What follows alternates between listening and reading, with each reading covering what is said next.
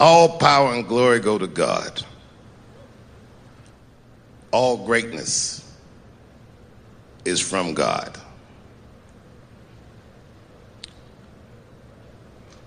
When a hero stumbles, well, the cowards rejoice.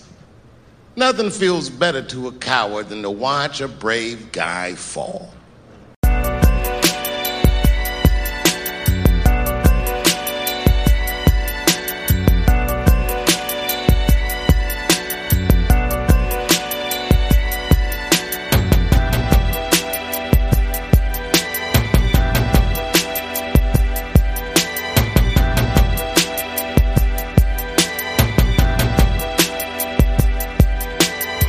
Every magician got a story that's behind his tricks, and every GM got a story that's behind his picks. And when you listen, pay attention to the details. You can hear the ocean when you listen to the seashells. A newborn taught me wisdom that college couldn't, and college taught me how to talk more because I wouldn't. Words are sharper, they can reshape your disposition. Give out love and don't worry about your acquisitions. Too worried about the conference that you clinching, but your team is too much for you to carry in your own division. Palms is itching, about to run into some money next. Lord made me slow it down, cause I was surely missing steps. You don't step into my goals. Man, New Ginobili, can't nobody hold me. I need change like a gentrified neighborhood, but money ain't the only thing that can keep me straight for good. Bread alone is only good for the physical. Better make sure your soul's attached to your backbone. Verses for your vertebrae, chapters for your shoulder blades, books for my mental state, and letters on my dinner plate. You consume by what you consume, and the fumes from social media can mess up your cool. Clickbait on the internet can ruin your food, but depression ain't hashtag mood. I wanna see the moon when I stare up at the constellations to connect the dots. Vision very clear, make moves, connect the plots, and return all the earnings to my family. Prayers for my health and for my sanity.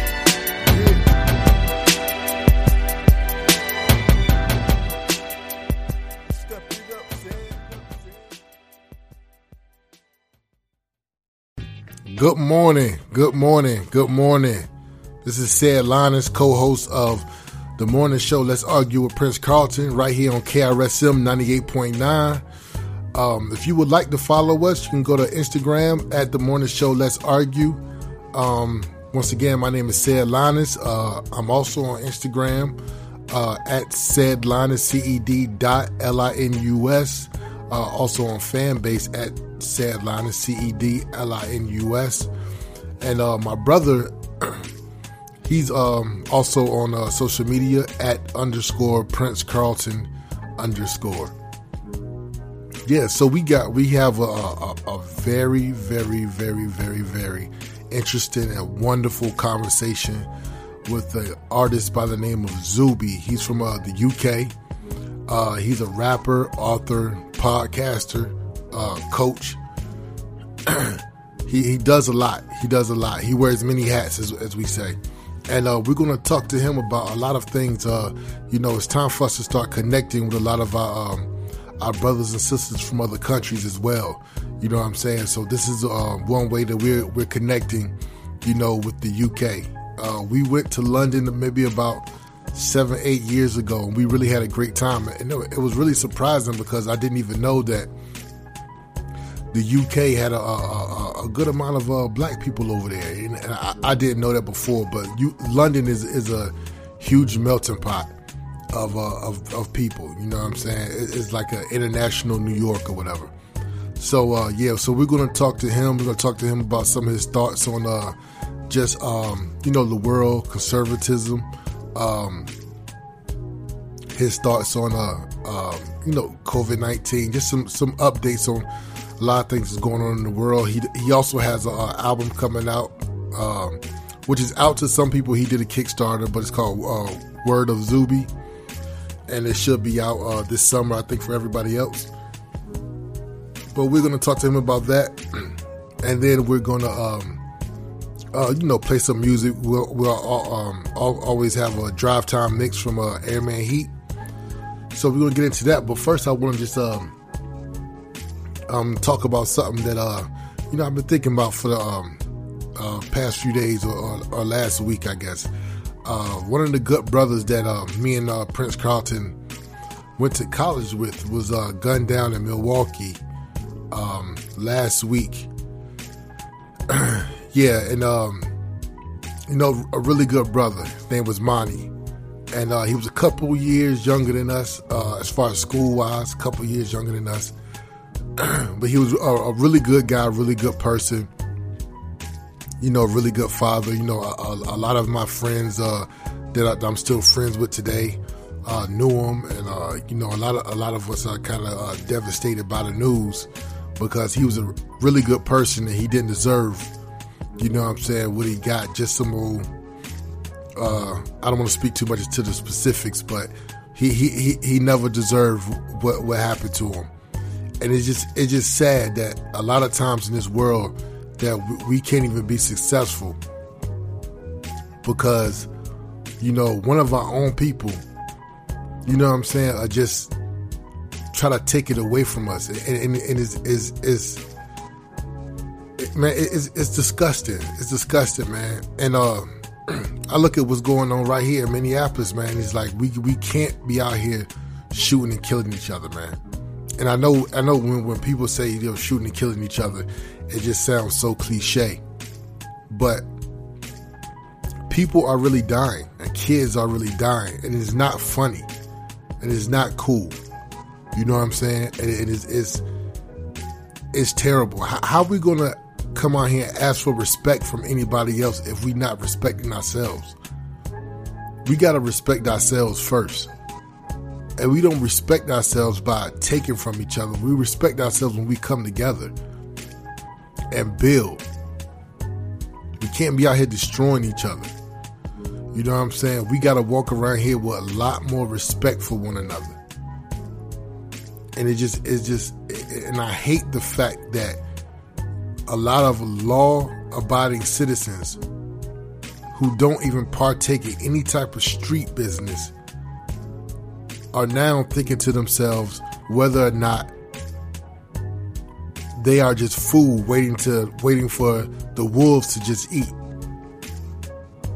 And it's like a lot of people are going to start finding ways to protect themselves as well. And it used to be a line. It used to be, if you're doing something crazy, you do it over there. The people who law abiding, going to school, going to church, going to work, they operate over here. But now it seems like there is no rules. So I just want to tell everybody, and this is for every city. Y'all got to cut that out, man. Y'all got to cut that out. We can't be out here trying to make advances in the world for black folks. But then, right at home and right in our neighborhoods, we out here killing each other. It makes no sense. But rest in peace to our homie Monty. And what we gonna do, man? We just gonna go ahead and get into this interview with Zuby. Y'all make sure y'all check it. Y'all listen to the interview. We had some great back and forth, great conversations that need to happen. And KRSM 98.9. All right, So one of the first things we like to do when we have guests is just have them tell the audience about themselves in their own words. Okay, sure. You want me to start with that? Yeah. Awesome. No doubt. Well, I am Zuby. I'm an independent rapper, author, podcast host, and entrepreneur from the UK. I was born in England, raised in Saudi Arabia, went to an international/American school over there for many years. And my family background is originally from Nigeria. I've done a lot of stuff. I've put out 9 music projects. Well, the 9th one is on the way. I have released a book called Strong Advice, Zuby's Guide to Fitness for Everybody, which has now sold 5,000 copies in 60 different countries, totally independently. I run my own podcast called Real Talk with Zuby, which goes out every week. And I've built up a very significant following, well over 500,000 people on my social media platforms, done it all organically. I've now been full-time self-employed for 10 years, but I've been making music for about 15. So people know me for a lot of different things, but I guess that's an overview of who I am. Yeah. Right. Okay, so how did you get started with hip hop music, and who was some of your biggest influences in hip hop? Sure. So I really got into hip hop in my sort of preteens, and then very much so in my mid-teenage years. So I went to boarding school. So like I said, I grew up in Saudi Arabia, but I went out to the UK when I was 11 years old. And when I was out there, I really, really fell in love with hip hop. I was listening to lots of different artists: Nas, Jay-Z, Eminem, Tupac, Biggie, Ice Cube, a whole ton of stuff, LL Cool J, a lot of stuff. And then if I were to say my biggest influences for myself as an artist now that I'm into music, I would probably say Tech Nine, Jay-Z, and Kanye West would probably be the top three. I'm influenced by a lot of different artists, but I would say those are the top three, both for their rapping and the musical side, but also for what they've done in terms of entrepreneurship and their overall mindset. Right. Those are people who I just find very, very inspiring. Wow. Yeah. Because our favorite rapper is Nas and Tupac. Like we love, like that's what we grew up on. Like and I like what Kanye West is doing right now. And see, that's the thing about, like, when we listen to your music, man, is like I get the feeling. I was listening to Devil May Cry. Man, I love that song. Yeah, I love that song. Thank you. Yeah, man. Oh, okay. So, the next question is, okay. So the first time I really like came across you, right, is because basically we do almost the same thing that you do on Twitter. So we kind of put out the same type of messages and stuff, like a conservative type of message. So I was on Twitter one day, and then I saw it said a rapper identifies as female and breaks the. I was like, I love this. Oh my gosh, this is the best thing ever, yo.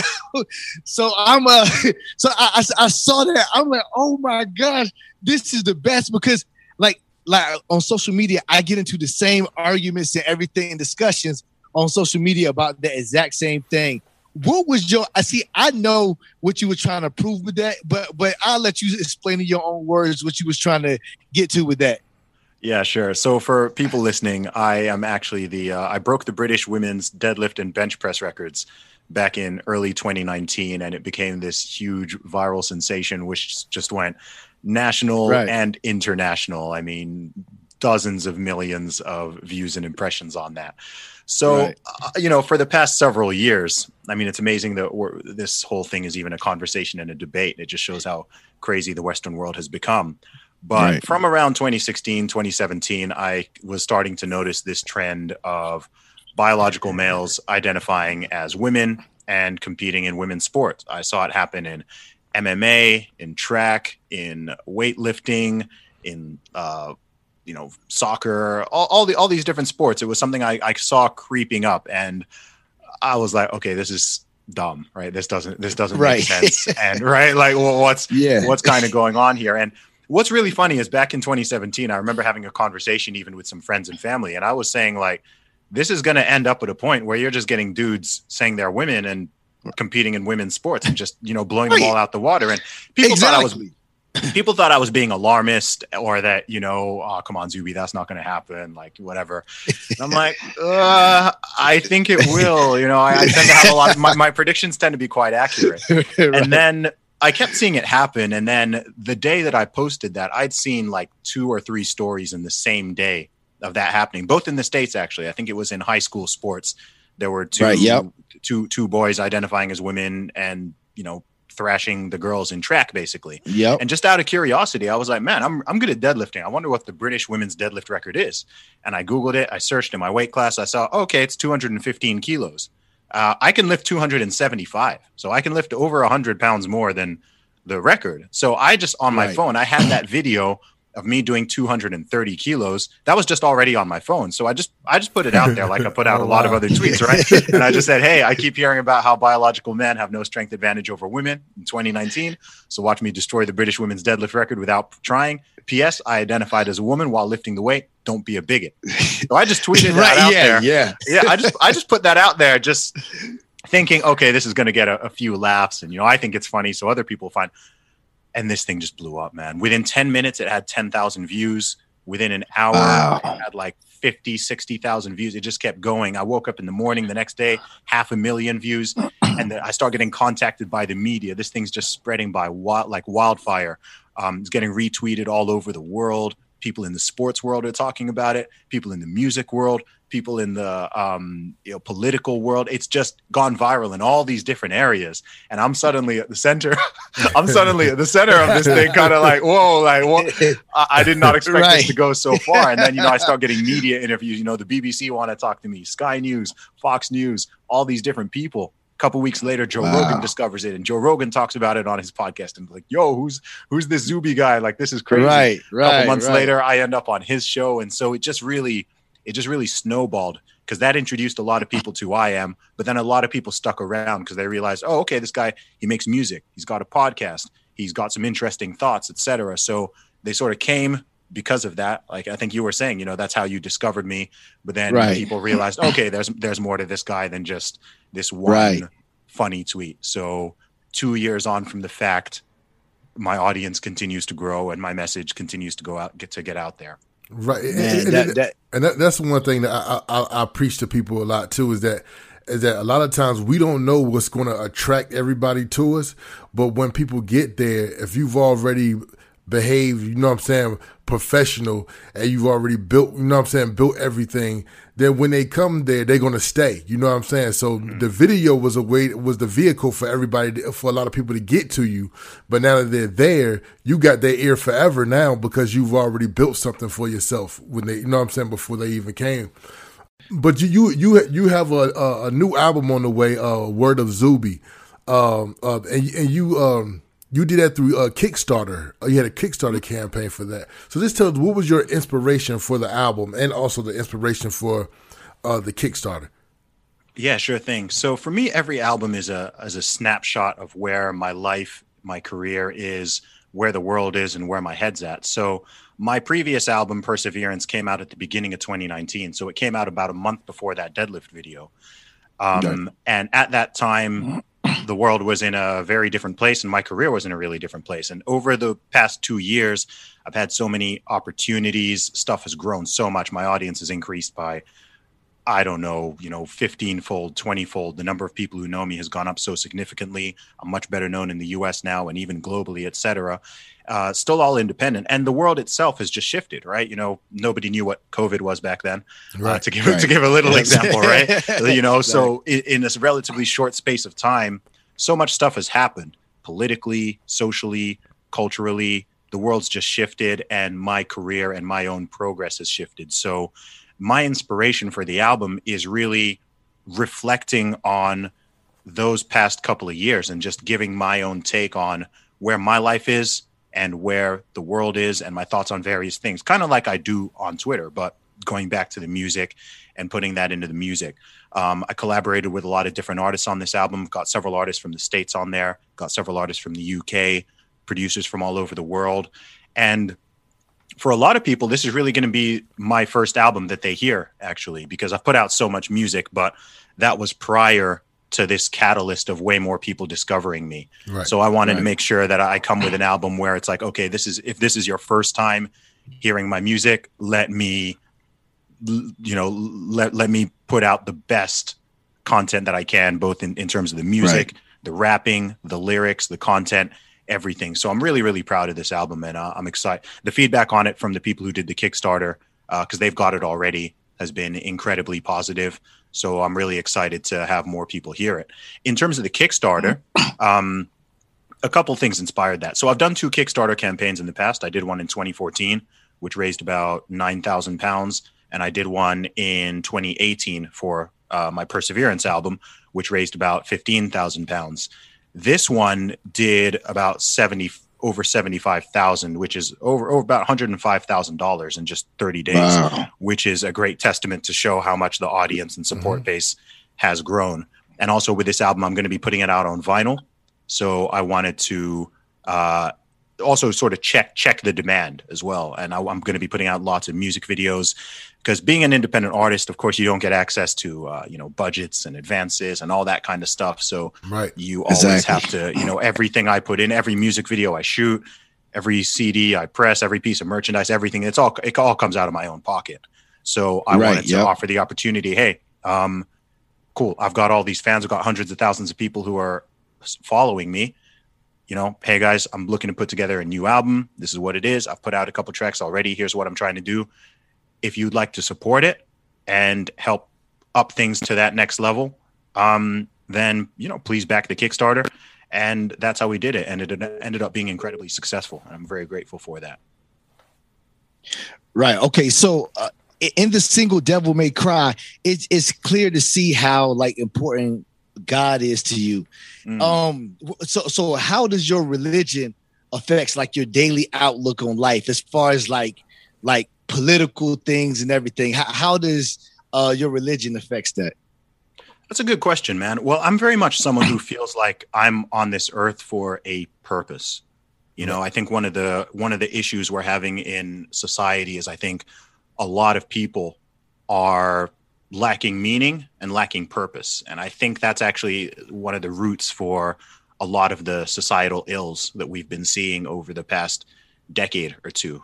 People are looking for something to grasp onto, or something to believe. People are going to believe in something, right? So people are looking for some kind of purpose, meaning, belief, etc. So for me, being a Christian and having that sort of throughout my life, I guess in a way it acts as an anchor. It's kind of a solid belief system, and also feeling like I have a purpose. I mean, the translation of my full name, so Zuby is actually short for Nzube, which is short for Nzube Chukwu, which actually means God's decision in the Igbo language from Nigeria. So I take that very seriously. So everything I do, it's like, okay, I've got a mission. I've got a purpose. I've been put here for a reason. I'm trying to inspire people, impact people, motivate people through my own creativity and my own knowledge and my own experiences. So for me, that's all tied together. And I think it also makes me, a lot of people comment every single day. I've got people always telling me that I'm brave, or I'm courageous, or they, I'm inspired by the way that I'm not afraid to speak out, and I'm not afraid of cancel culture, and I'm not afraid of all this stuff. And I tell people, man, I fear God. I'd rather be canceled. I'd rather be canceled by man than be canceled by God. So I that's not just something I say. I believe it. It's like, well, if I'm speaking the truth, or I'm just being honest, or I'm just, putting out there what I think needs to be put out there, or I'm pushing back against something which I think is actually very, very harmful for society, or harmful towards children, etc. I'm like, look, I don't care if some, weirdo on Twitter attacks me for it, or is whatever. Exactly. Well, I'm standing for what I believe is right. If you disagree with me, cool, we can have a conversation. But if I see something going like, ooh, okay, this is really not good, then if you study history, you'll see that a lot of bad stuff happens when people don't speak up, right? Exactly. People see something bad happening, but they don't want to be the one who says something. So in my case, I'm just like, you know what, I'll say it. That deadlift thing, right? The number of people, man, because everyone was thinking it, right? And any sane person knows, this is stupid, right? This is crazy. But exactly. But they don't want to be labeled a transphobe, or they don't want to be attacked or called a bigot or whatever. And I'm just like, okay, well, I'm gonna just show people why this whole thing is crazy. And even when I was having mainstream media interviews, man, the number of people who off air, especially women, who were like, "Thank you."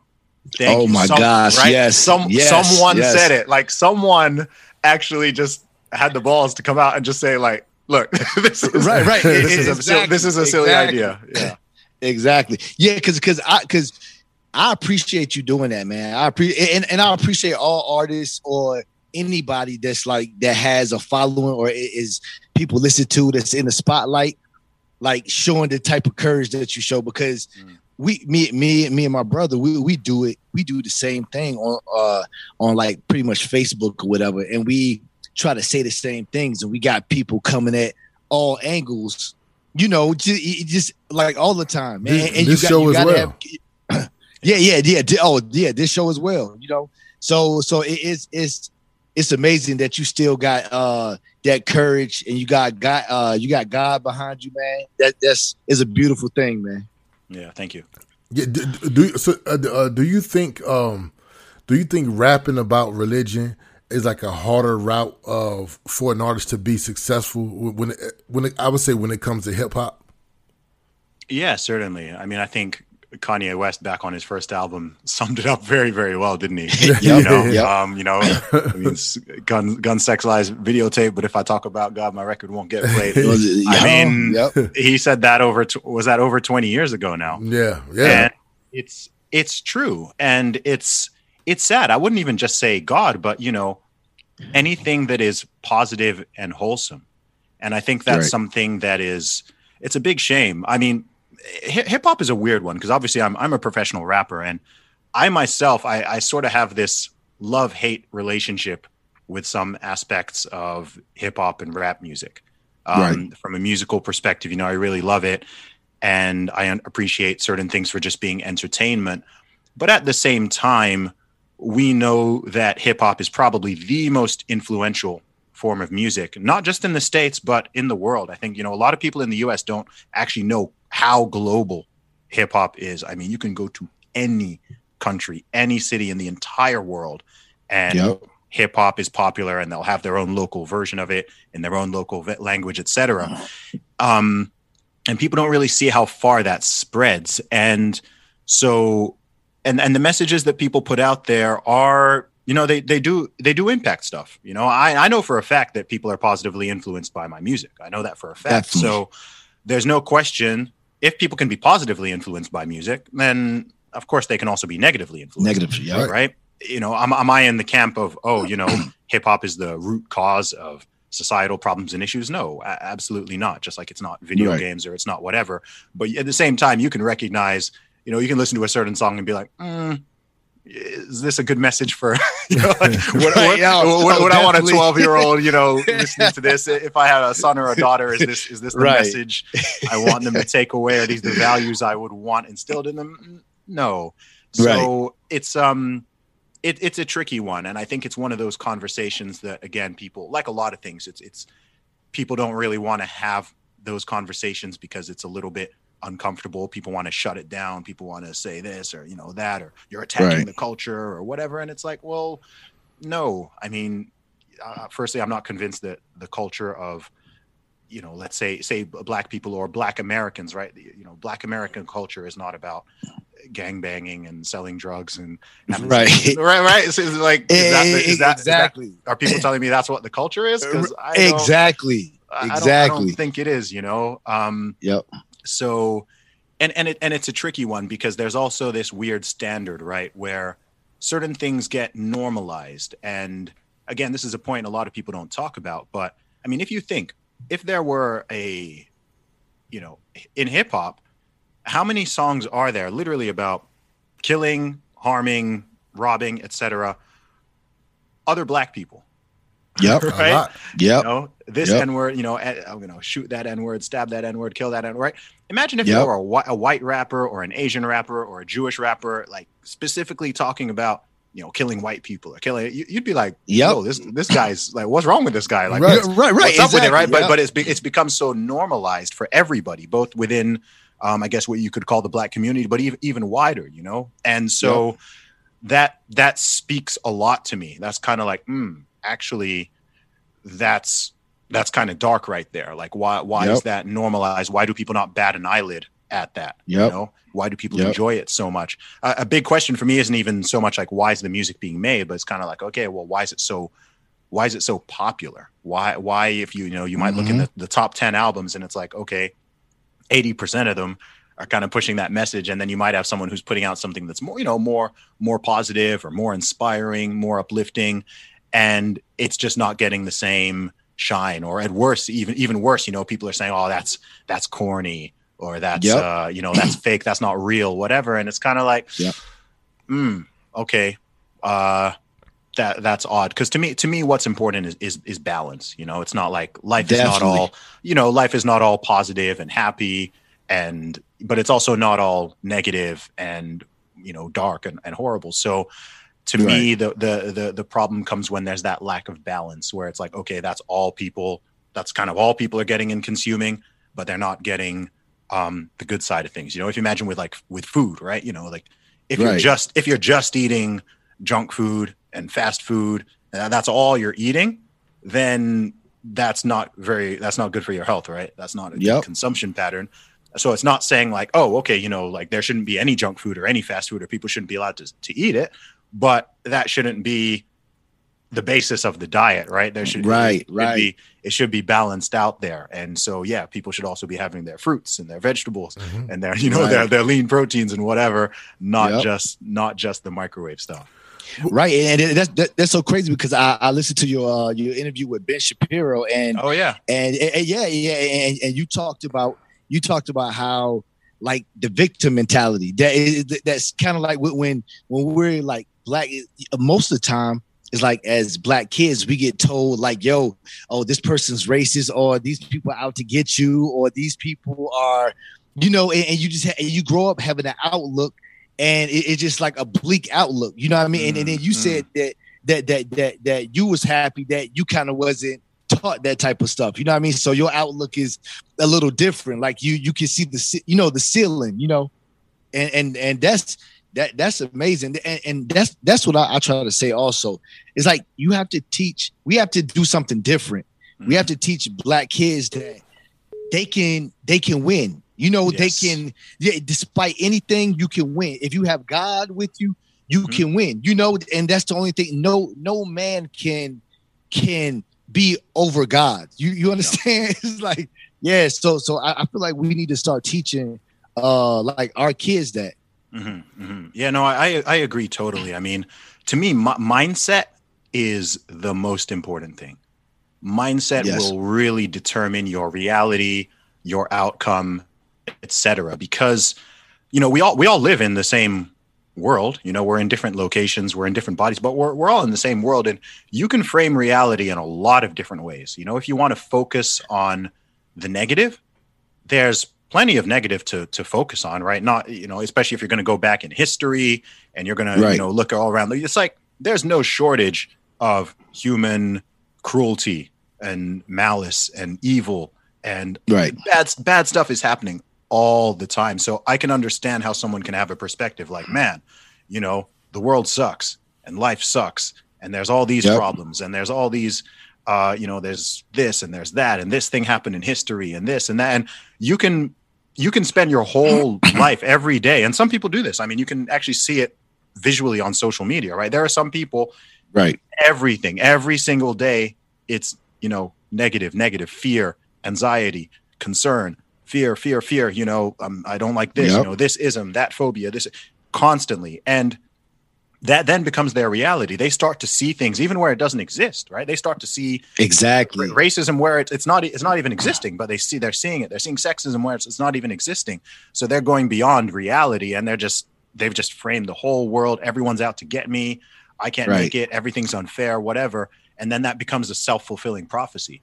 But then on the flip side, you can also see, wow, like we are blessed. Like we're so fortunate. Like we're here in 2021, not 1821, right? Right. But 2021, we have access to. I mean, look at what we're doing right now. We're thousands of miles away from each other.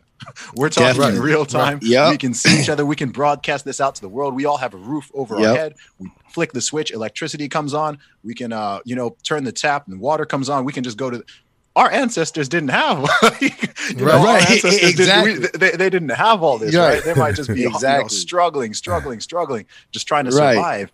And so, we can recognize that, okay, not everything is perfect, and that there are issues in history, and there are various things that still exist in which we want to move, try to fix and whatever. But you don't want to get locked into that negative mind pattern. I very much promote people to try to, stay in that positive zone and instill that within yourself. And then also, it passes on to other people, whether your friends, your family, if you've got kids, whatever it is, you can instill that in them. And if people know that they can win, because I mean, what's the point of playing a game that you don't think you can win? Right. And that's right. And that's the danger of the victim mentality. If you convince somebody, you know what?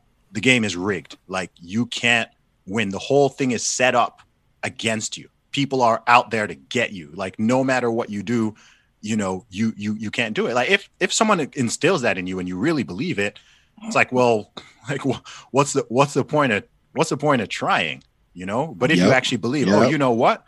If you have the right mindset and you work hard and you make good decisions and you take advantage of, what you've been given, you can win. It doesn't matter what race you are, what ethnicity you are, what gender you are, what sexuality you are, whatever. You can even see millions and millions of examples of people who have done it, right? There's no shortage of people who have come from all kinds of backgrounds and they've made it, and they're doing well, and they started here and now they're way up there. There's no shortage of those examples. There's people who came to the USA, who came to the UK with nothing.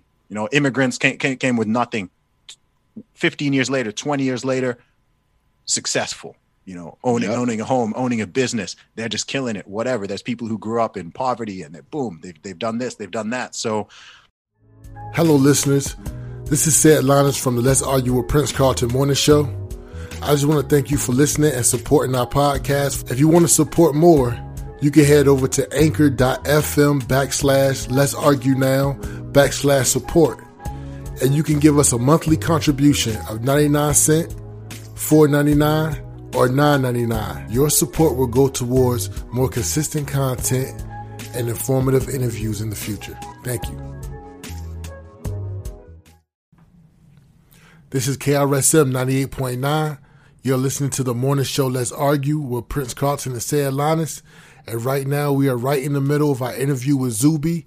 He's an artist from the UK.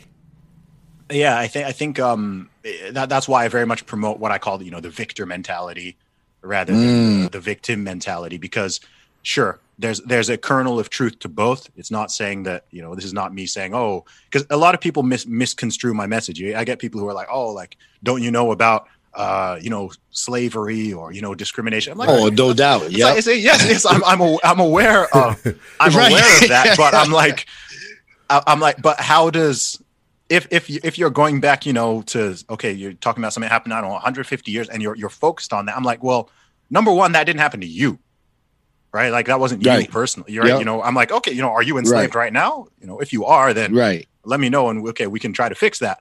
But if you're not, then it's like, okay, well, what is stopping you right now? Like, what are you trying to achieve? And what's stopping? Like, no, and people aren't. Nope.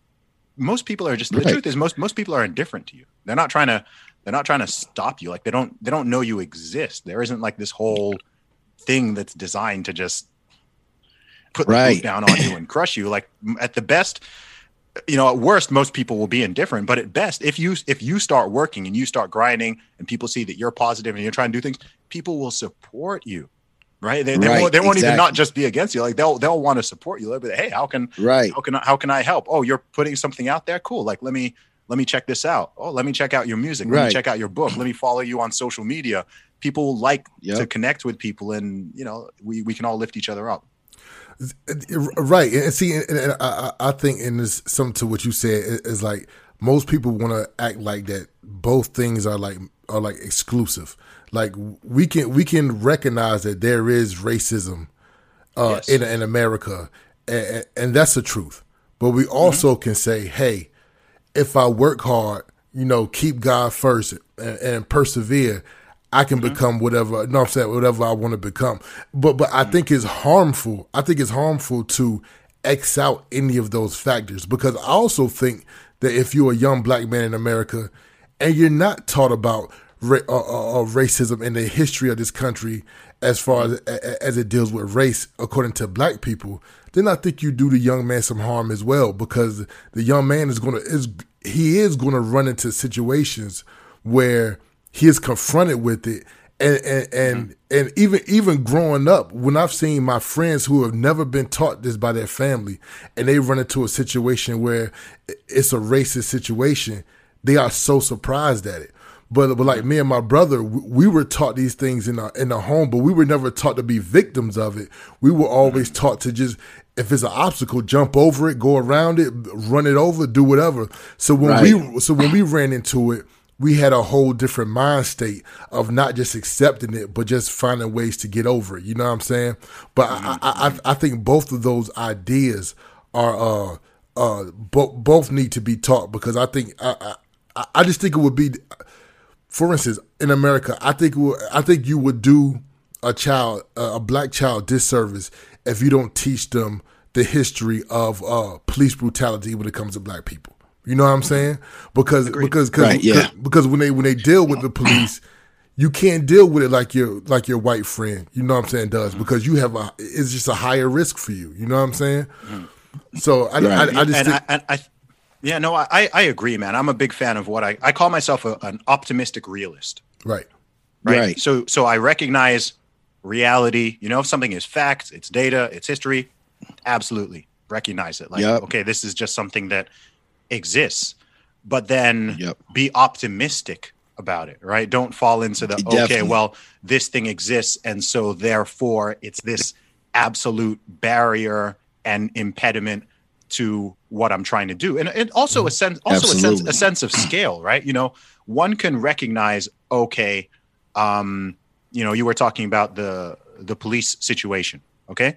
So I think also people do someone a disservice when they paint this narrative. Like, obviously, you know, I'm not a black American, but I know for a fact that the police are not just driving around America, like shooting, taking pot shots at random black people, or, you know, I heard someone say that, you know, I had someone on my podcast say that they were doing a pogrom against black people. I'm like, bro, come on, man. Like, the police are not just driving around, like, you know, just right. Like that's not a thing. So let's keep it in scale. You know, like let's keep it in scale. I'm not going to go to the extreme of saying, oh, there's nothing. You know, like there's absolute police brutality. Police brutality does not exist. Racism does not. It's like, come on, man. Like, you can see it on video in certain cases. But then I'm also not going to go to the, you know, all cops are bad narrative, right? Oh, every police officer is corrupt and they're all out to get you and they're all racist and they're part of a white supremacist system, which we need to. Right. That's also very, very dangerous. And when it gets to that, you end up with these crazy ideas like defund or abolish the police, where now police step away from certain cities and neighborhood. And what happens? Oh, the criminals are like, oh, okay, the police are gone. And now we can harm even more people, again, which are often minorities, black people, so on and so forth. So it's the balance of, you know, getting the reality, but then also choosing, and I think this is where the choice comes in, choosing to look on the more positive and optimistic side of things. Because the truth is, man, I mean, like, there are how many millions of successful black Americans are there? You know, like, you know, and it's like this notion that being black equals being poor or being victimized or being oppressed. Oh my gosh! Like, it's a terrible. Not only is it not true, but it's also just, you know, I think it's quite demeaning, actually. Like, it's very demeaning, because to me, and I'm saying this, I'll tell you guys something, like, as someone who's black, but who is not a black American, to me, the story of black Americans, like in the history of it, as dark as very many aspects of it are, to me, the way, and this is my optimistic realism, I view it as a story of triumph. Definitely. Right? A story of triumph. Even just the last 100 years, from 1921 to 2021, in just 100 years is just one lifetime. But the amount of progress that has been made by individuals in society, I'm like, yo, can we take a moment to recognize that and clap for that? This is not me saying everything now is perfect, but I mean, things have come so far, and people don't even want to hear that. I mean, I've even heard people say, like, oh, it's, you know, it's the same. They just, you know, it's just better hidden now. And I'm like, come on, man. It's not like that. You know, the average white American is not, you know, some racist white supremacist who's out to get you. The police aren't, you know, just out to get you, whatever it is. Sure. Are there still individuals? There's individuals in society who are, you know, just a-holes. Like that happens. They exist in every color. they exist in everything. You know? Exactly. I mean, I think there's a difference between, like, the individuals and the systems, because I look at the individuals as, like, I don't care what an individual. If my neighbor hates me because I'm black, who cares? It's an individual. You know what I'm saying? But I do believe that there is a white supremacy system. Interesting. Yeah. I do. When you say that, what do you mean by it? Okay, so as far as like the government in America, since the government has started, the government has not factored in black people as really being human or even being on that level. So even when we came from being 3/5 of a human, even when we were determined to be human, there have been many roadblocks throughout history that have tried to keep black people from being on the same playing field. Now, I'm not saying that there are many different ways you can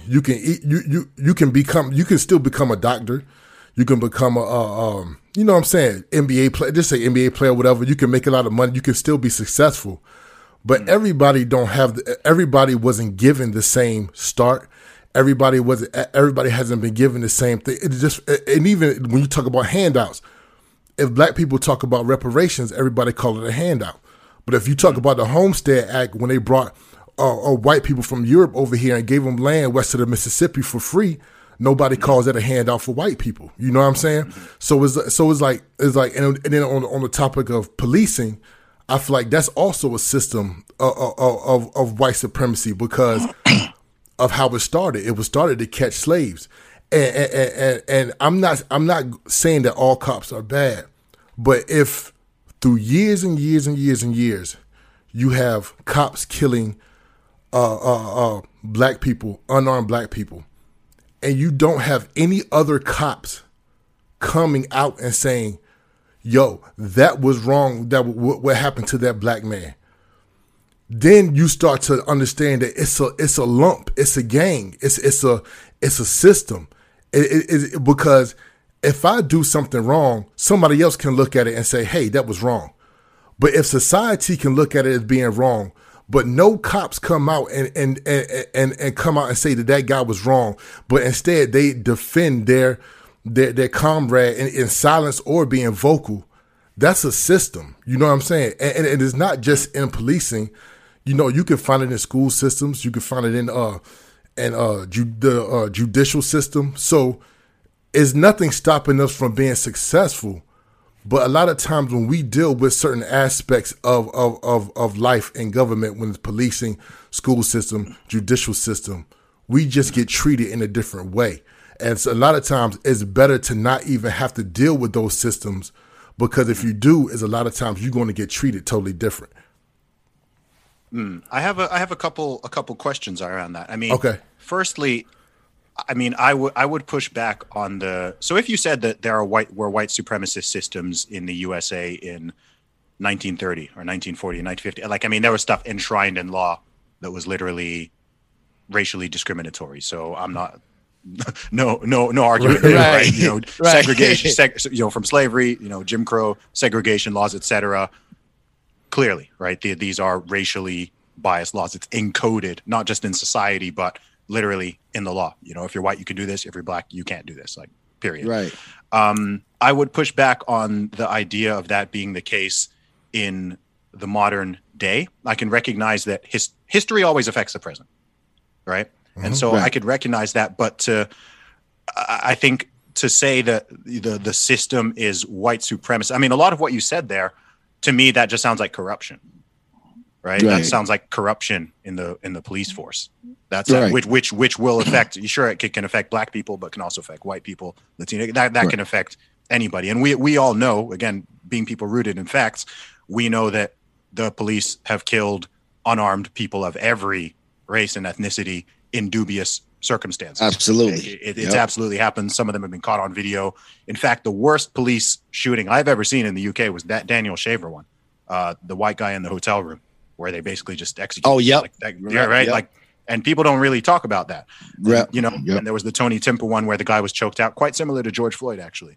But a white guy, it didn't really make a lot of news. It was just a local story. So the problem, I think, I think there's an accuracy issue there. But I think also one reason why I don't like when people say institutional or structural or systemic racism, for example, I think part of the problem with it is because it's one of those things it's extraordinarily hard to define And if something's extraordinarily hard to define, it's also like, it seems like a solutionless problem, right? If you're trying to address racism in general, right, you can address racism. There's ways to address racism. You know, if you're like this individual or this policy or this law or this rule or whatever, if you can identify, okay, this is racist, then there's a way to fix it. If someone just says that, you know, the system is racist, well, it's like, it's such a wide, foggy sort of catch-all term that you can't ever fix it. It's like, okay, so 50 years from now, what would this system look like if it were not that? And which system are we talking about? Like, system's a weird word because it's like, you know, are we talking about a specific company or institution or government sector or whatever it is? Right. It's one of those ones. It doesn't really have it's like a never-ending problem. You know, 100 years from now, people could still be saying, you know, well, the system is rigged, or it's this, or it's that. It's a little. I'll tell you what it's like to me. It's like, you know, when feminists talk about the patriarchy, right? And it's like, and I'm kind of like, well, if you're saying that, you know, the patriarchy, this, and I'm like, well, what do you mean? If you can show me, okay, you know, this individual or this rule or this law or whatever is sexist and it discriminates against women, cool. We can address that. If you're just saying the patriarchy, maybe, you know, I grew up in Saudi Arabia. If you're saying that the patriarchy in Saudi Arabia, okay, like I get what you're saying because there's actual laws. There's laws on the books which say men can do this, women can't do it. So it's clear. But if you're in the UK or the USA and you're talking to me about the patriarchy, I'm kind of like, well, what do you mean? Like, what? You can't just say, oh, well, men run most companies and so therefore patriarchy. I'm like, well, that's not really. It's not really accurate. You know, that would be like saying, you know, the UK, it would be like saying the NBA and NFL are mainly black people. So, you know, they're discriminating. If someone were to say that, you'd be like, what are you talking about? Like, you know, they're not discriminating. They're just taking the best players, you know, and a lot of them happen to be black, you know? So, yeah, I think it's one of those ones that I think there's an accuracy issue with it, but then I also just think it's one of those things that you can't solve. And I think a lot of people, especially people who are more kind of on the, you know, the woke activist kind of things, like they don't really want to solve it. They just want to kind of throw those terms out, and they kind of know you can't really address it. Because even if you say, look, like, okay, tell me which law, which rule, which policy, they're like, oh no, it's not about that. It's like just the system. I'm like, well, how can we, assuming we both want to solve whatever problem there may be, how can we do that? Like, what are the next steps? Like, what do we do?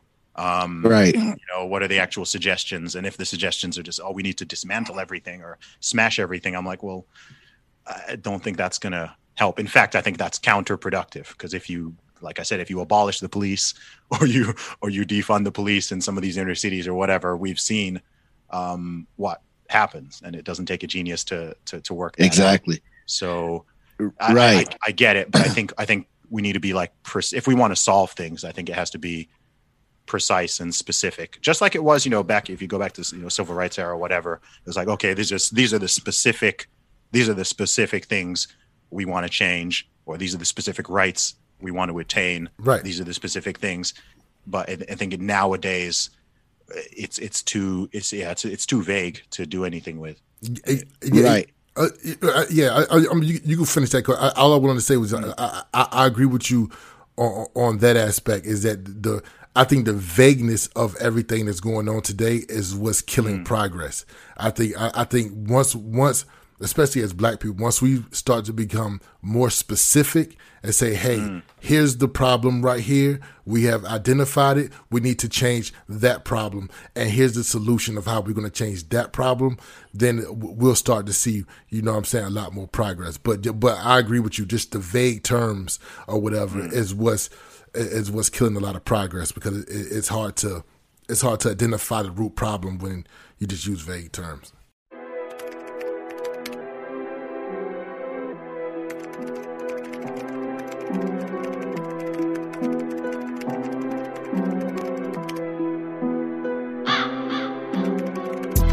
Lord knows that I'm blessed, and I make moves, Lord knows I confess. Lord knows that I'm blessed, and I make moves, Lord knows I confess. What a mess. Look, Look, Lord knows that I'm blessed, and I make moves, Lord knows I confess. Devil hates me, so the devil breaks free, but he can't make moves with a hole in his chest. Man, what a mess. Gotta slay demons, souls are possessed. Gotta slay demons, souls never less. Like Dante, Nero, roll with the best. This is no lie, this is no test. This is no try, this is no stress. Evil gon' die, give him no rest. Devil may cry, give him more death. Lord knows that I'm blessed, and I make moves, Lord knows I confess. Lord knows that I'm blessed, Lord knows that I'm blessed, Lord knows that I'm blessed. Lord knows that I'm blessed, and I make moves, Lord knows I confess. Devil can't hide, no, the devil can't rest, cause I'm working outside with a tool and a vest. Where I stay evil, ghosts in a dress. And when I lay evil, grows to oppress. And when I pray demons, troll to repress. So I gotta slay demons, souls to progress. Better made thoughts, so I roll with the upper hand. Consecrate shots, cause my foe is no other man. Black tea, black, snap back like a rubber band. Fiends get slayed with a blade. Swinging on every illiberating, screaming out, get up off of me, Satan. Cause he can't get on top without hating. But I'm gonna get the drop without waiting. Praying all night with the mind of a sinner. Slaying all night with the mind of a killer. Fast all day and I feast for the dinner. And I blast always, head east for the winter like what you wanna try, fam? Take my soul, you must wanna die, fam. Carrying the sword cause I'm carrying a lord. And I'm carrying a stick, but I'm not a blind man. Hell is not in my plan. Down to make a trip if they come from my clan. Walk through the valley of the shadow of death. Slaying demons in the alley of the shallow of breath. Leave them dead on arrival. Spill the blood of my rivals. One hand on the rifle, the other hand on the Bible. Lord knows that I'm blessed, and I make moves, Lord knows I confess. Devil hates me, so the devil breaks free, but he can't make moves with a hole in his chest. Man, what a mess. Gotta slay demons, souls are possessed. Gotta slay demons, souls never less. Like Dante, Nero, roll with the best. This is no lie, this is no test. This is no try, this is no stress. Evil gon' die, give him no rest. Devil may cry, give him more death. Lord knows that I'm blessed, and I make moves, Lord knows I confess. Lord knows that I'm blessed, Lord knows that I'm blessed, Lord knows that I'm blessed. Nobody iller, minimal hype, there's nobody realer. Critical strike on so many pillars, hit demons on sight like a stone cold killer. When it moves evil, turns to the press. And when it brews evil, turns to the west. And when it rules people, turns to the best. And when I shoot evil, turns to a mess. This is no SWAT, I'ma roll with another plan. I'm no cop, bring the hawk like the son of Sam. Never get caught cause I walk with the son of man. If it ggets hot, then I go to the motherland. Hero when it gets manic, get all these demons off of my screen. We all know Hollywood is satanic, but there's no wickedness on my team. Putting in work and I'm loving it too. I already did Merc, make another hit too. No, I don't work for the government, dude. You should know I got bars for the government too. They be lying, people spying, weapon buying, drug supplying, rockets flying, children dying, mothers crying, ill denying. Lies that are better hit TV puts me to sleep like a sedative. They so repetitive, are they gonna beat or defeat me negative? No, Zuby's too blessed, and I trust God, say it with my whole chest. Never heard a man if he's bringing no threat, but Satan takes stand, you get let him no stress. Lord knows that I'm blessed, and I make moves, Lord knows I confess. Devil hates me, so the devil breaks free, but he can't make moves with a hole in his chest. Man, what a mess. Gotta slay demons, souls are possessed. Gotta slay demons, souls never less. Like Dante, Nero, roll with the best. This is no lie, this is no test. This is no try, this is no stress. Evil gon' die, give him no rest. Devil may cry, give him more death. Lord knows that I'm blessed, and I make moves, Lord knows I confess. Lord knows that I'm blessed, Lord knows that I'm blessed, Lord knows that I'm blessed. Lord knows that I'm blessed, and I make moves, Lord knows I confess. Devil hates me, so the devil breaks free, but he can't make moves with a hole in his chest. Man, what a mess. Gotta slay demons, souls are possessed. Gotta slay demons, souls never less. Like Dante, Nero, roll with the best. This is no lie, this is no test. This is no try, this is no stress. Evil gon' die, give him no rest. Devil may cry, give him more death. Lord knows that I'm blessed, and I make moves, Lord knows I confess. Lord knows that I'm blessed, Lord knows that I'm blessed, Lord knows that I'm blessed. All right, I'm done. I'll tell you another. I'll tell you another insight as well, which is interesting. Is again coming from a foreigner. Obviously the USA and Black people in the USA have a very specific and unique history, right? So, in the UK there wasn't slavery like there was in the USA. The British Empire practiced it, but in the UK itself. The majority of Black people in the UK, came over as immigrants over the past century or so. So the history here is really different. But a lot of people here, they still use the same language, right? They'll still talk about, systemic racism or, structural racism. Absolutely, right. And in the USA, you can refer back to, very specific institutions, et cetera, and policies which were that thing and which existed for a long period of time. But people in the UK even, they sort of use the same language. And again, I'm kind of like, well, it's even less relevant here to me because I'm like, well, what are you? Oh, exactly. What are you talking about? Like, what specifically? If you tell me that the British police are institutionally racist, I'm like, okay, like how? Like what's happening, what policy, whatever. And we don't even have the police brutality issue. I mean, I think the police in the whole UK last year killed 2 people. Right. Right. And one of them was, a terrorist. So you can't even pretend that we're having this problem with, the police are brutalizing or they're killing people or what. It's like, that doesn't even exist here. Like, let alone. Do the police there? Do the police there have guns? No. Yeah, because I don't know if you do. Like, we used to do. We had a record label called Pledge Empire Records, and we went to the UK. We did a tour in UK, and we went there, and somebody told us the police didn't have guns. We was like, no. Are you serious? Like, the guys here, like the Wild Wild West, But it's like when we saw the policemen there, it was like, okay. Like, they don't have guns. We were like, oh, this is cool. Like this is really good, But remember, we also did a tour in Australia, and there was like an after party at the guy's house that played on the show with us, and I guess we were too loud because we were playing music, and the cops came up, and they asked the guys to turn the music down. And some of the guys was like, yo, F the police. And we like, yo, those are the nicest policemen we've seen in 30 years. He was like, what are you doing? These people are nice. That's so funny. That's so funny. Yeah. It's really interesting because, with the Anglosphere countries, right? Like if you compare the UK and USA, I think sometimes people think they're more similar than they are, because we speak the same language. Mm-hmm. Like there are some real big cultural, societal, even political differences between the UK and USA, which have real impact. So, for example, I mean, in the US, of course, you guys have a Second Amendment. So there's more guns than there are people in the USA. Definitely. Right. So the police are armed in the USA because the civilians are armed. Right. Yep. Like you can't have the civilians armed and the police aren't. So something like that, just that versus, the UK, Australia, perhaps even Canada. I'm not sure the laws there. It makes a difference. Right. Because that changes the interaction, because the police in the USA are much more, I would say, kind of military minded. Yeah. Yeah. Right. They're more conflict ready, and they shouldn't, because they don't know they're doing a car stop. If a policeman stopping a car in the UK, they're not thinking, oh, this guy might have a gun. In the USA, Absolutely. It's like, well, there's a 50% chance that this guy has a gun. You don't know what he's thinking or whatever. So the temperature is just higher. The temperature is more higher, which can lead to more conflict, and on both sides. The police are more scared of the people, and the people are more scared of the police. And so, but there are a lot of different things. There are a lot of different things like that. And so it's interesting when if a British person goes over to the US, or someone from the US comes to the UK, there'll be certain things you notice where you're just like, yo, that's really different. Yeah.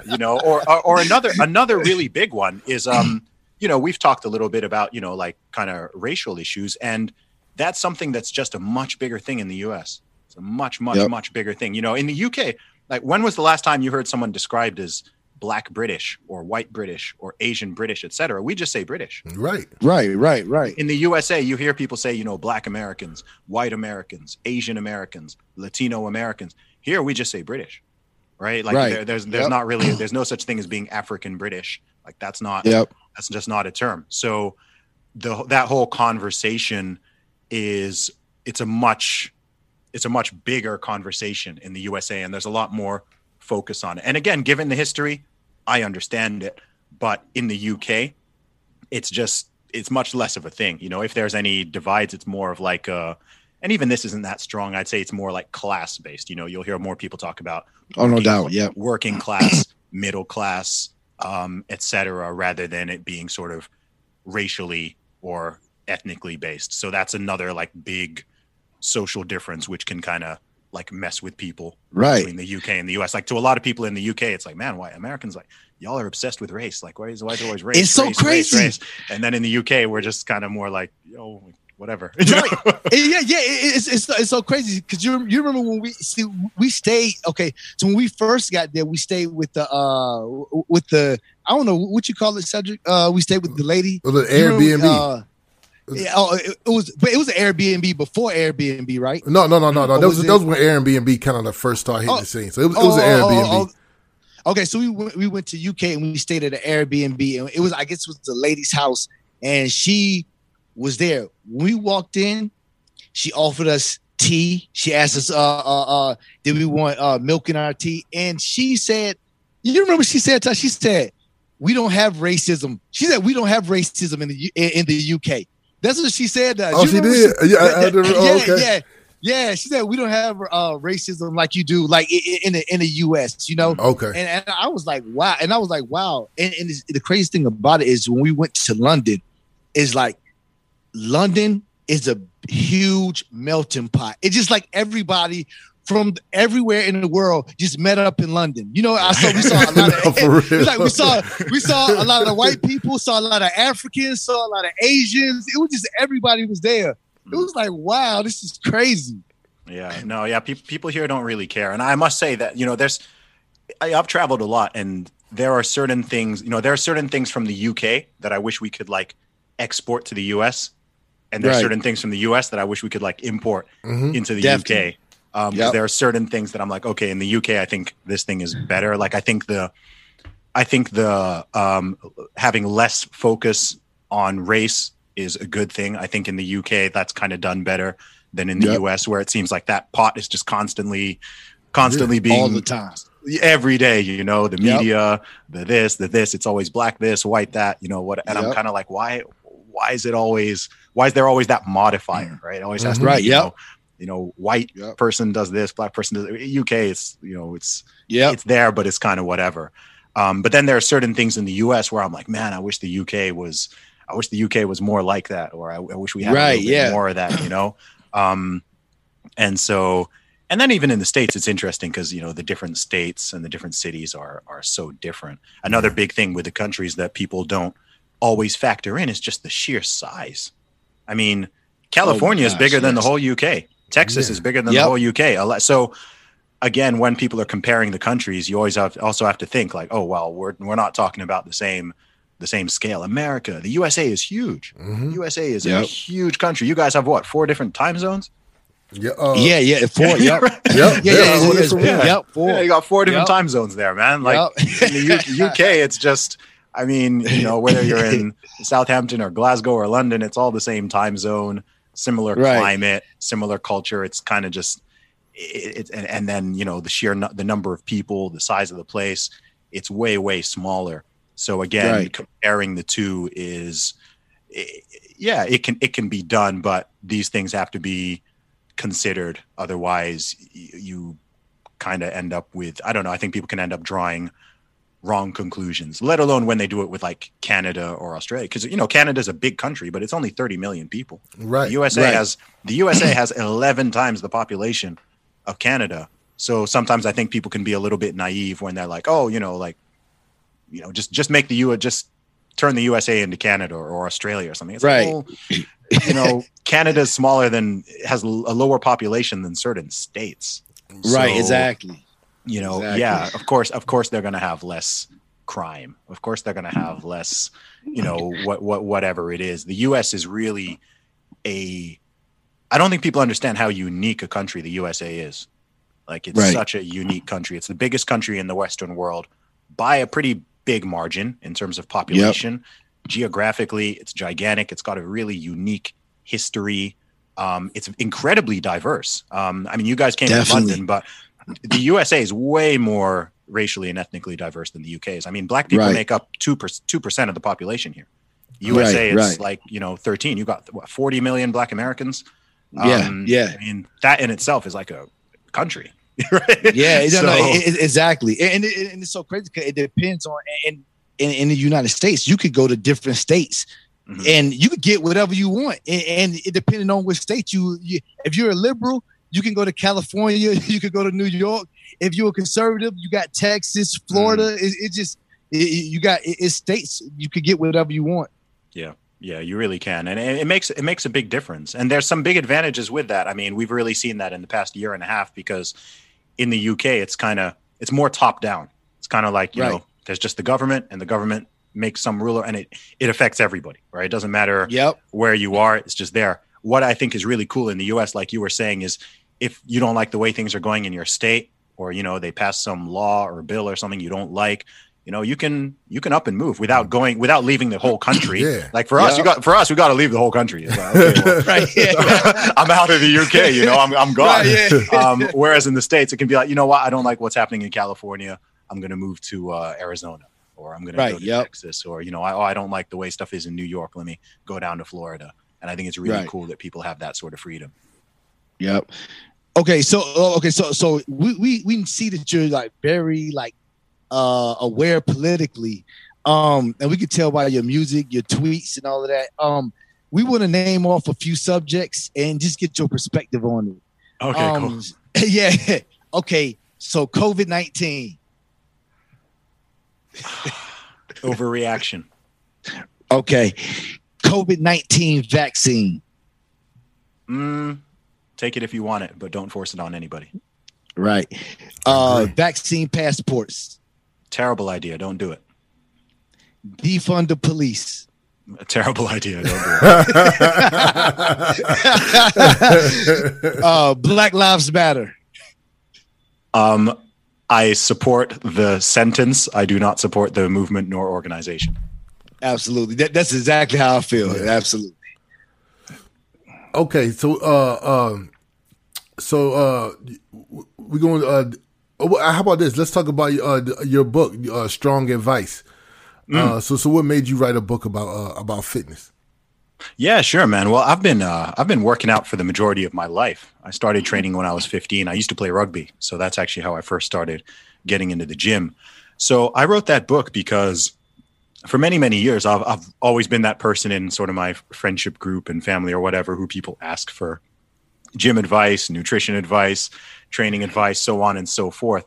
And as my profile was growing, I did start getting a lot of messages or emails from people just saying, hey, man, like, you know, what's your diet like? Or how do I do this? How do I achieve that? Whatever. I was getting so many of those. And I just thought, hey, why don't I write something that I can write one time, and I can then put that up for sale, and I can answer these questions people have, and I can help people in the way that I wish I could have been helped when I first started. Because if you're, you know, when you start training and getting into nutrition and all that, there's a lot of questions, a lot of different philosophies, a lot of trial and error. You spend time, you spend money on stuff that doesn't work. You learn what does work, so on and so forth. So I wanted to write a simple guide to help people with that. Whether it's someone who's just like, okay, I'm new to the gym and I just need a general program, or you know what, I'm a little bit overweight. I want to lose some weight, or I'm kind of skinny. I want to build muscle. Whatever someone's goal is, I wanted to just lay it out for them. So the book is split into 3 main sections. It starts with mindset and motivation, because as I said, mindset is the key, right? If you get the right mindset, then you can achieve anything. And then nutrition, you know, how to eat and what to eat, depending on what your goal is, whether you're trying to maintain, lose fat, build muscle. Here's how you lay it out. And then, of course, training. You know, these are what the most effective exercises are. This is how you structure it in terms of sets and reps, how long you need to train for, how many times you should train per week, so on and so forth. So I just wanted to lay it out, primarily aimed at beginners and intermediates. And the book has been really, really successful. It's helped a lot of people out, way more than I imagined. I thought, you know, I just put it together as an ebook to begin with. And I didn't plan to do an audiobook. I didn't plan to do a paperback. And it kind of just snowballed. And what I love about it as well is it's an evergreen book. Right. So 10 years from now, it's still going to be relevant. 20 years from now, it's still going to be relevant, because the fundamental principles don't change. We appreciate that, man. We got one more question for you. Okay, I agree with this wholeheartedly. Okay, you made a tweet that said this decade all sane people will become conservatives. I agree with you. Explain that tweet. Yes. What I was really getting at is, I don't like to use the terms the left and the right, but many people on the left side of the spectrum have gone off the rails beyond what liberalism actually is supposed to mean. I mean, we're in this weird situation right now where people who call themselves liberals are pushing for censorship and lockdowns and mask mandates and deplatforming people and discriminating against people based on their gender, based on their skin color, so actual true liberalism in its proper sense has essentially become a conservative position. So I feel like the sort of tent of what people could consider conservative has actually widened to include, say, classical liberals, anyone from classical liberals to, more traditional conservatives to, people who are a little more right wing. And the sort of progressive element of the left side of the political spectrum has sort of taken over. So they've kind of pushed out the sane liberals. I mean, like we said, we've touched on a lot of stuff. We're talking about people advocating for biological men to compete with women in sports, or literally saying that men and women don't exist, or people openly pushing for socialism and communism and stuff that actually, a sort of standard true liberal doesn't support, because they support a free market. So that's why I said in the next day, like, if that trend continues, then what is called conservative is going to keep, all those people are going to kind of be welcomed in to the conservative tent, even though they themselves haven't really moved.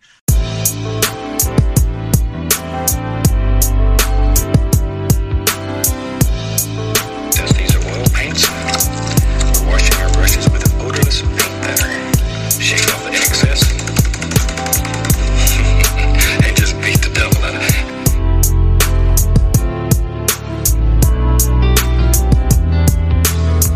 They want my Jesus dead, they can't cover the spread, then don't gamble, don't gamble. They speak a lot of empty words that sound intelligent, they just ramble, they just ramble. They words are like paint thinner, the bold colors. I found out about Jesus and told others. They said, but wait, we ain't your brothers. They said, forget the keys to success, give us the bolt cutters. They said that they could pull their own weight. 10 men without a heart, I'm trying to donate. Passing through the world, so I'm arriving home late to a den full of lions. I gotta relocate. Hard to trust 12 people, I might have just chose 8. But see, that's why I ain't the Lord granting souls parole dates. Hear no evil, see no evil. We try to control hate. Man, we need a new song, but we digging in no crates. But where could I go? Not to hell below. Swap out our swords for trumpets and march around Jericho. We've all been deployed for battle, but some of us never go. Overwhelmed by the school of life, I let my professors know it won't make a difference. Life is fully loaded. Writings on the wall, maybe it's decoded. Right here in these raps, but they also setting traps. So you gotta wait to heaven, let's sit and compare maps. I got on my war boots, but don't walk in their tracks. It ain't worth getting grounded all over some Air Maxes. Bullets are blood thinners, and then there's a death tax. I hinder myself daily, the obvious setback. So I don't need nothing added from any other man. God created earth, how can we discover land? We fight over territory, just castles in the sand. Running from high tide, preserving our summer tans. Whether you white or black, all colors under attack. That paint thinner with a match, exploding on impact. They want my Jesus dead, they can't cover the spread. Then don't gamble, don't gamble. They speak a lot of empty words that sound intelligent. They just ramble, they just ramble. They want my Jesus dead, they can't cover the spread. Then don't gamble, don't gamble. I'm like Bob Ross at dinner with a mob boss, painting the demise of the devil. How much the job cost? We can't afford it, ain't got that kind of bread. Oh, you got big guns, ain't got that kind of lead. Prayer is underestimated, patience is wearing thin. Righteousness is uncomfortable, we used to wearing sin. Designer clothing by Beelzebub. These characters are so overjoyed with giving hell a hug. Why they think it's cool to sell a drug. And when we illustrate consequences, it's swept under the rug. All my questions getting his shoulder shrugs. The CIA, they got their eyes on us, they call us sober thugs. They want my Jesus dead, can't help but look ahead to the coming rescue, but some of us instead look behind to the past. It's got a mean grip, we keep reliving that life, it's a routine trip. They want my Jesus dead. They want my Jesus dead, they can't cover the spread. Then don't gamble, don't gamble. They speak a lot of empty words that sound intelligent. They just ramble, they just ramble. They want my Jesus dead, they can't cover the spread. Then don't gamble, don't gamble. The clean verse you do it. It's a lot of fun to watch the verse. Shake off the exit and just beat the devil out of it.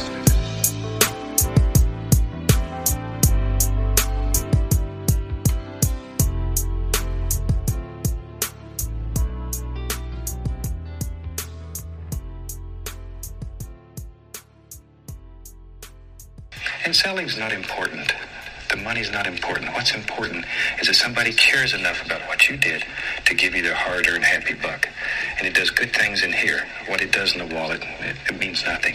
What it does in here, though, you sell one painting and you immediately run home and you'll paint 25 more paintings, and it forces you to practice. I talk too much. I know a lot of left-leaning people, you've probably seen this as well, who have kind of said, well, I didn't leave the left left me, right? Oh, of like course. they're just standing, No right? doubt. Like they've just been standing still. And then they're kind of like, wait, I don't believe in the stuff that's being pushed over here. Like, I'm not down with critical race theory and pushing transgenderism on children and allowing, like if that or pushing socialism or whatever. Like, that's not what I'm about. I'm more about a free market and liberal thinking and free speech and free ideas, all that kind of stuff. But that essentially now brings them closer to people who are more traditionally conservative. So that was why I put that out there. It's something that I've been noticing over the past few years. I don't know, maybe it'll get inverted at some time and it'll kind of spin back around as these things tend to. Right. But I think at the moment, people who are so-called conservative are actually more tolerant, more diverse, more liberal in a sense than a lot of people than what formerly used to be called liberal. And these terms are also kind of weird because from country to country, the meaning does differ. Liberal doesn't mean the same thing in the UK as it does in the USA. Right. Conservative doesn't necessarily mean the same thing. These things are all very relative. So I think when I tweeted that, I think I put conservatives in quote marks. Because it doesn't necessarily mean that person is truly like a conservative, just that they're recognizing reality and are not going to this extreme. Right. We appreciate you, Thank brother, you, man. for coming on. Likewise, bro. Likewise. So much. And we know everybody's going to enjoy this interview. If you want to promote anything right now, like, here's your chance. Yeah, sure thing. I'm going to keep it real simple. So if you want to follow me on social media, I'm on Twitter, Facebook, Instagram, YouTube, all of them at Zuby Music, Zuby Music. And if you want to check out my music, my book, my merchandise, anything like that, if you go to teamzuby.com, teamzuby.com, then you can find me there as well. All right. We Thanks, appreciate man. we appreciate you again. Keep doing what you're doing, man. Keep speaking the truth. Appreciate it, bro. Thank you very much, guys. All right. Thanks. Thank you. Bye-bye. Once again, we'd like to thank Zuby for coming on the show. And we'll talk to you guys next week. KRSM 98.9.